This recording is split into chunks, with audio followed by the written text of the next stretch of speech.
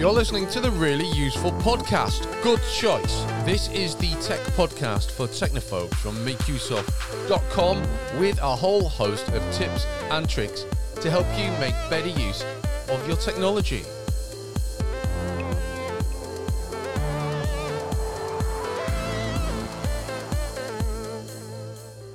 Welcome to the show. My name is Christian Corley, and I will be speaking a little bit later on to my co-host, Gavin Phillips. In the meantime, however, we've got a bit of tech news to get through.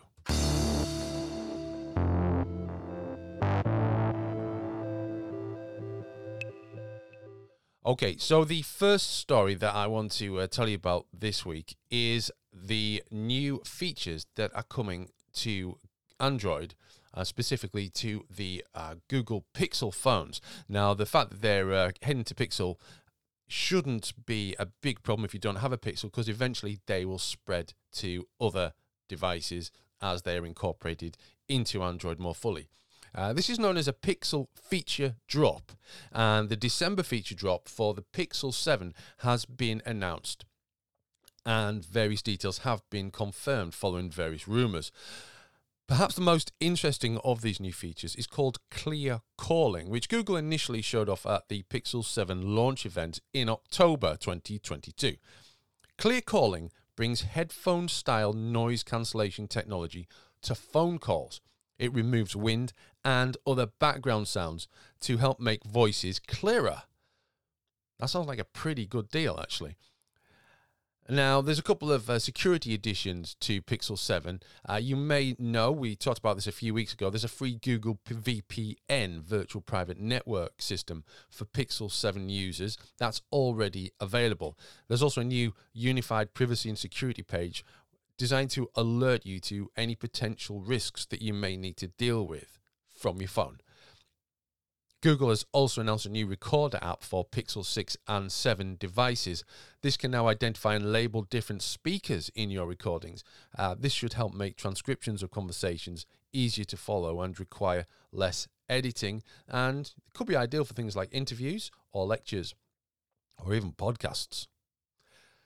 A couple of other features are worth mentioning. Pixel 6 gains a snore and cough detection feature that was already part of Pixel 7. The Pixel Watch is getting Fitbit sleep profiles to help you track your sleep quality, and that's otherwise a Fitbit premium feature. There's new wallpapers, and you can even share your digital car key across Pixels and iPhones, and some select Android 12 devices will be added later. Voice message transcription in the Messages feature is available on Pixel 4a and newer phones from now. And there's a grammar check in Gboard, which you probably know about already, but it now detects French grammar. And finally, there's a live translate on the Pixel 6, and this has now been added to with 5 new languages: Arabic, Persian, Swedish, Vietnamese, and Danish. And as if all of that wasn't enough, if you own a Pixel 6 or Pixel 6 Pro, a Pixel 7 or a Pixel 7 Pro, and have Pixel Buds Pro, although that last bit is not necessary, Google is bringing cinema-style spatial audio to the platform in January 2023. It's a feature that's already available on iPhone through AirPods, and it's more widely used across the industry, with Apple Music and Netflix adopting spatial audio features. So this is a really useful feature to have going forwards. So that's nice, interesting, entertaining news about a new feature that's coming along to a phone that you may well own. However, it's not all good news. It never is. We're hearing that there has been a huge LastPass password manager breach, which leaked customer data. Now, if you don't use a password manager, you're probably one of the few that don't these days. Password managers are everywhere. They're in all manner of software, from VPNs and standard antivirus security suites to browsers. My personal preference of a password manager is a tool called KeepPass, which is an open source password manager, which has various tools across different platforms. I consider it to be a bit more reliable than the previous password manager that I adopted, which was LastPass. LastPass has suffered another data breach. This is not the first. This has happened various times over the years. And every time customer information has been accessed. On November the 30th, LastPass confirmed it had suffered a data breach in which customer data was accessed. In a security notice, it stated that the company detected unusual activity within a third-party cloud storage service currently shared by LastPass and an affiliate GoTo. LastPass confirmed these details on its Twitter page about the incident as well. They've teamed up with Mandiant, an American cybersecurity company, to investigate the breach and then alerted authorities of the attack. Now, the previous data breach for LastPass was in August 2022. And they found with this most recent hack that information obtained from that earlier hack was used in the November breach.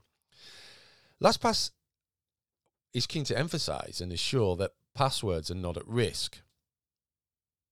It also stated in its security notice on the incident that it will continue to deploy enhanced security measures and monitoring capabilities across its infrastructure to detect and prevent further activity from malicious actors.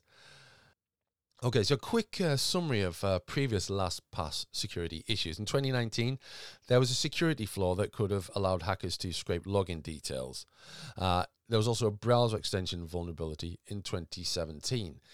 LastPass has been a bad experience, shall we say, for a lot of people. It boasts over 33 million customers and 100,000 business users.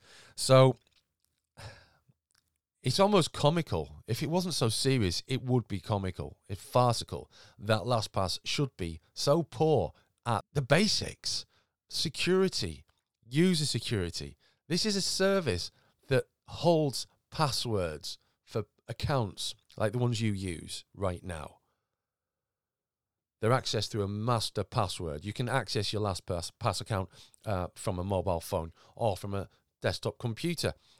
The fact that it's even susceptible to breaches is beyond the pale. The fact that it should be subjected to breaches is not a surprise because, you know, hackers want those passwords. But that LastPass is not equal or aware of these threats and isn't doing everything possible to prevent them.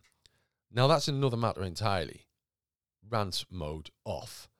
Let's take a look at what we're going to be discussing in today's really useful podcast. In a few moments, I will be chatting with Gavin Phillips on the topics of free streaming services, how to use a VPN on a smart TV, and different types of Wi-Fi or wireless networking.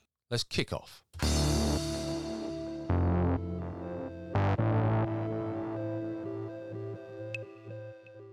The 7 best free video streaming services that everybody should use. Now, this is good at this time of year, or certainly under the current circumstances where certain things are going up. We have inflation, we have prices going up, whether inflation or caused by conflicts of fuel prices and stuff. And it might be one of those times where you think, well, the price of everything's going up. Maybe I need to make some cuts. You might want to cut Disney or Netflix or Amazon Prime, although that obviously has other benefits, or Hulu or any of those other things. I don't know anyone who has a subscription to Paramount, but there must be someone out there who's keeping it going. So there are a bunch of free streaming video services that are worth you knowing about. This is quite a quick summary featuring a conversation in the middle, which I'm going to warn you about now because I know it's going to happen. So the first one you can check out is Crackle, which has I'm just looking at the screenshot of Crackle. It's got a ton of decent movies. It's got most of the Spider-Man movies, the old Spider-Man movies. It's got a load of TV shows like Charlie's Angels, Fantasy Island, Partridge Family, and Starsky and Hutch. Perfect if you fancy the old stuff. There's IMDb TV, which I've tried in the past and found it absolutely chock full of adverts. And then, curiously, the time I tried it, or one of the times I tried it, I clicked it to watch a particular show, and it brought up a completely different show. Not really sure what that was all about. There's Plex, which we discussed a couple of weeks ago. If you choose to use Plex, you can find that it has programming that's free. Whether or not you enjoy it or not is another matter entirely. There's Pluto TV, which is owned by Paramount, but it's not the Paramount service I was talking about before. It also includes CBS and Viacom networks and features movies, entertainment, news and opinion, all that sort of stuff. You'll probably find that it's largely the old stuff, because the popular stuff is either on the main streaming services or has been farmed out to other streaming services for a lot of money. So if you enjoy the Fonz, you can watch Happy Days. That's there on Pluto TV. The Roku channel has Knight Rider and the Rockford Files and loads of other stuff. They also have some live channels such as AccuWeather, ABC News, Cheddar, and it also has Roku originals. I was on Cheddar a few years ago. Do you remember? Yeah. I was invited on to discuss a few techie things, including the idea of doing your own carpool karaoke using a dash cam. But the other reason I wanted to mention Roku is the upcoming movie Weird, the Weird Al Yankovic story, which I'm really excited about. Yeah, it looks really good, doesn't it? It does look really good, and I've been a Weird Al fan since at least the days of Transformers the movie, because he had a track on that called Dare to Be Stupid. But I think I was aware of him before that, because I remember Eat It from when I was a kid. So yeah, I'm really looking forward to that. There is Tubi, which leans heavier on movies, so you'll find things such as apparently Armageddon is on there, which is always good value if you want an action movie with a bit of weepiness in it. There's also shows such as Anger Management, Bachelorette, I don't know what that is, The Masked Singer, everyone knows what that is, and a few other things. A bit of sport on there as well, NFL channel, MLB channel, Fox Sports, lots of stuff. And there's Zumo, spelled with an X, which offers programming in live channels in a traditional TV guide layout, and it has a good selection of live news if that is your thing. So yeah, lots of free streaming video services that anyone can grab. They have mobile apps, they have smart TV apps, Amazon Fire and Roku boxes and sticks, that sort of thing. So pretty much anywhere that you have access to the internet, computers as well, you should be able to grab all of those services. Have you checked any of those out, Gavin? I think I've used Crackle before. I've definitely used bits on Plex, actually. One of the other things you can do with Plex that is outside of programming and films and what have you is connect to one of your friends' Plex collections. I don't know if you've ever tried this, right. Christian. So I've got a good friend who lives somewhere elsewhere in Europe, and he is a bit of an obsessive with downloading everything, shall we say. So he's an archivist. He is an archivist. That's the perfect word for it, absolutely. But he runs his service that he likes to call Peterflix, which is his name is Peter. Steady, you'll give him away. Yeah. So he maintains a collection of extremely high quality videos. So we connect to that every now and then. So that's quite another useful thing you can do with Plex there. Okay, let's carry on now to the most common Wi-Fi standards and types explained. There's a lot going on with Wi-Fi that most people aren't aware of. There are standards, there are friendly names, there are new types of Wi-Fi coming out all the time. I didn't know anything about Wi-Fi 7. I didn't know anything about Wi-Fi 6E either. And there's a lot to kind of understand here. So, as with anything in our chats, check in the show notes for this, because it will expand on things in greater detail. But Gavin is going to tell us a little bit about Wi-Fi standards, and particularly about Wi-Fi 6, 6E and Wi-Fi 7. For sure. Thanks, Christian. So I won't go through the entire history of Wi-Fi standards, because that would take us all the way back to the original created bed. All the way back to bed. Yeah, absolutely.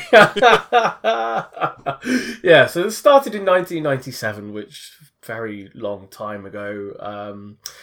And the maximum connection speed at that time was a whopping 54 megabits per second, which actually isn't that bad. The whole world ran on that connection speed for a really long time, didn't it? But focusing more on the more recent standards that most of us will have likely used, there's the confusing naming standards, which I'll get to in a minute. So there's 802.11n, which was introduced in 2009. And it was the first one that operated on both the 2.4 gigahertz and the 5 gigahertz channels. So that's when you have a dual band Wi-Fi router that produces two signals. And the 2.4 gigahertz signal goes further, but is slightly slower. The 5 gigahertz signal doesn't go quite as far, but it offers a faster connection speed.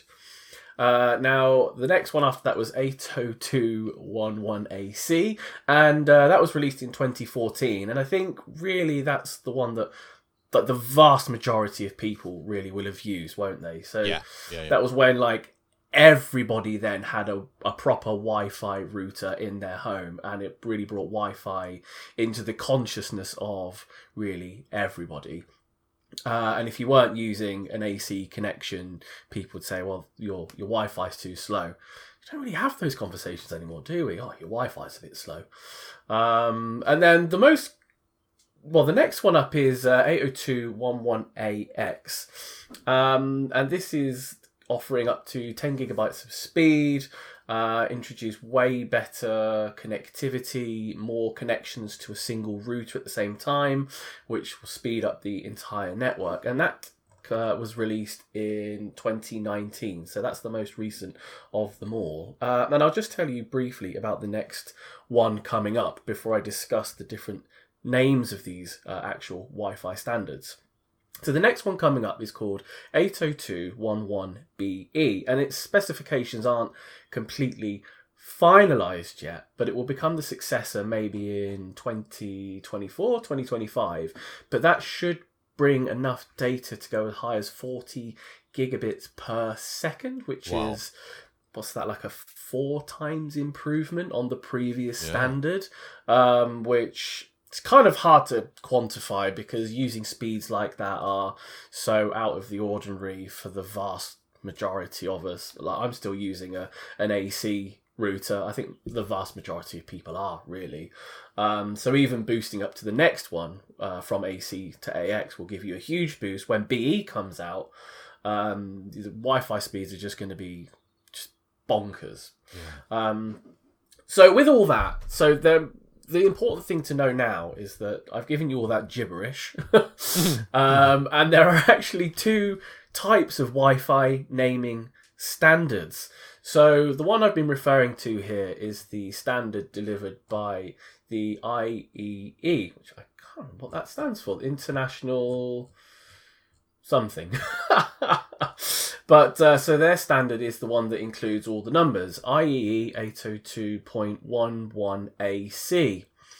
Now, referring to that is somewhat confusing. So a separate organisation called the Wi-Fi Alliance said, hold up, let's simplify this. Let's make this way easier for everybody to understand, because a list of numbers followed by 2 completely random letters doesn't make sense to anyone. So a few years ago, they changed it so that 802.11ac now correlates to what's called Wi-Fi 5. Then 802.11ax, which was released 2019, is now called Wi-Fi 6. Somewhat confusingly, they released another one called Wi-Fi 6E, which is also relates to AX. And then the next one that comes out, if it is indeed 802.11be, will be known as Wi-Fi 7. Now, the Wi-Fi Alliance names are meant to really just drastically simplify the entire process. If you see a router that says Wi-Fi 6 on it, you'll know you're going to get faster speeds than one that says Wi-Fi 5. If you see one that's Wi-Fi 7, you know it'll be faster than 6, and so on. But streamlining the naming system makes a hell of a lot of sense to me. My phone, one I just got recently, which has entire story behind it, which might come along in a future really useful podcast. It displays the Wi-Fi number in the little Wi-Fi icon, which is quite that's nice. clever. Yeah, it's one of its few good features. So, and this is it's running. I think it's running Android 11, whereas my phone that runs Android 12 doesn't do that. So I'm not sure if there's something I need to click in order to do that, but it's quite useful. So it tells me that the router it's connected to is Wi-Fi 4, which is an old Sky hub router, which, I mean, that all adds up. It shouldn't be anything faster than that. It certainly shouldn't be anything older than that. So it's quite useful to have that. So devices may tell you which type of Wi-Fi router you're connected to. That's very useful information, Gavin. Thank you for that. As I say, everything that Gavin's just explained is in the show notes if you want to deep dive or delve deeply into that. It occurred to me the other day, my niece wanted to watch Netflix, and she wanted to watch a very specific thing that she's been watching at home, but she can't watch it because I was using, I had the VPN activated, so she couldn't watch it because the wrong library was enabled. It occurred to me that not everyone knows that you can actually set up a VPN to use on your smart TV, which seems both obvious and also wow, doesn't it? I guess because most smart TVs are Android TV, aren't they? But there are some that aren't. And the ones that aren't don't really play well with. Well, I mean, there's very few VPN apps specifically for them. There's other methods of the smart DNS and things like that you can use, but basic VPN services for smart TVs, they're kind of something that people. I don't know.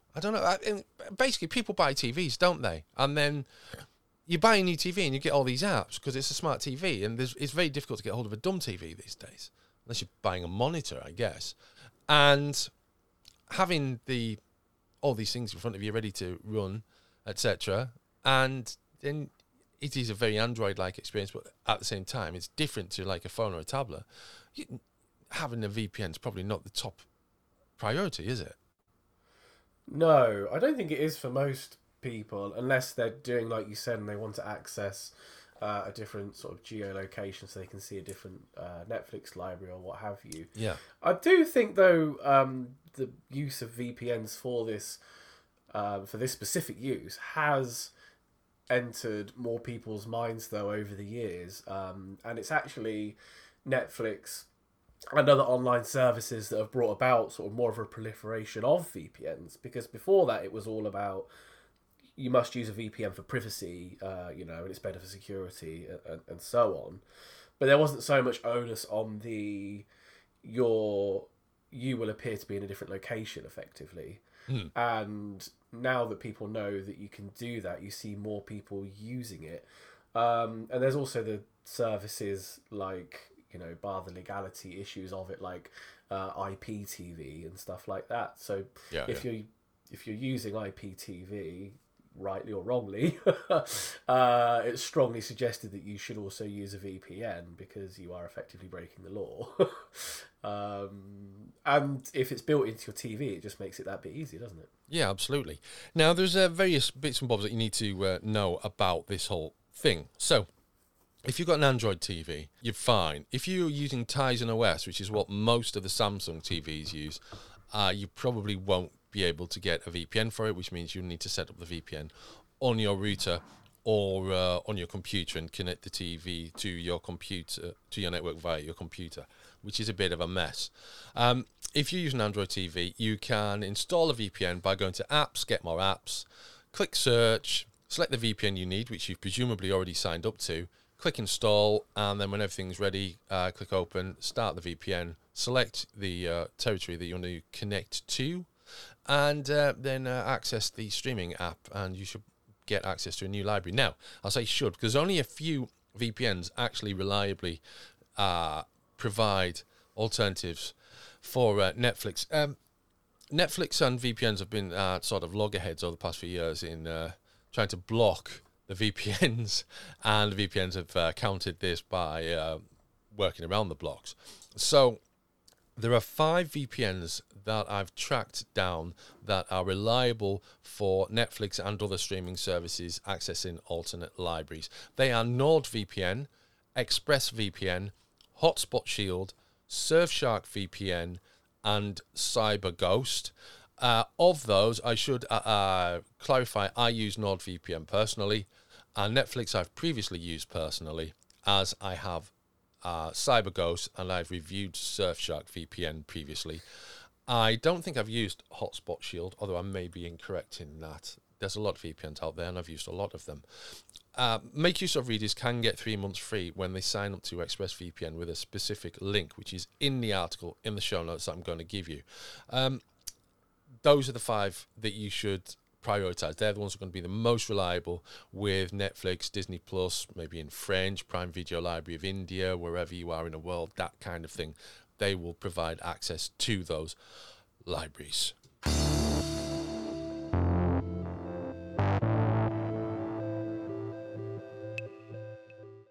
Thanks to Gavin for joining me for this week's show. I want to move on now and just cover a few things. First of all, you can follow us on Twitter. I am at The Gadget Monkey. Gavin is at Gavin Spavin. And Ben Stegner, who occasionally joins us, is at Stegnosaurus. You can also contact the show via the main _official channel on Twitter and our Facebook page as well. If you find anything useful in the show, we would appreciate it if you would share the show with your friends, family, whoever you think might feel some benefit, or your followers on Twitter, whatever.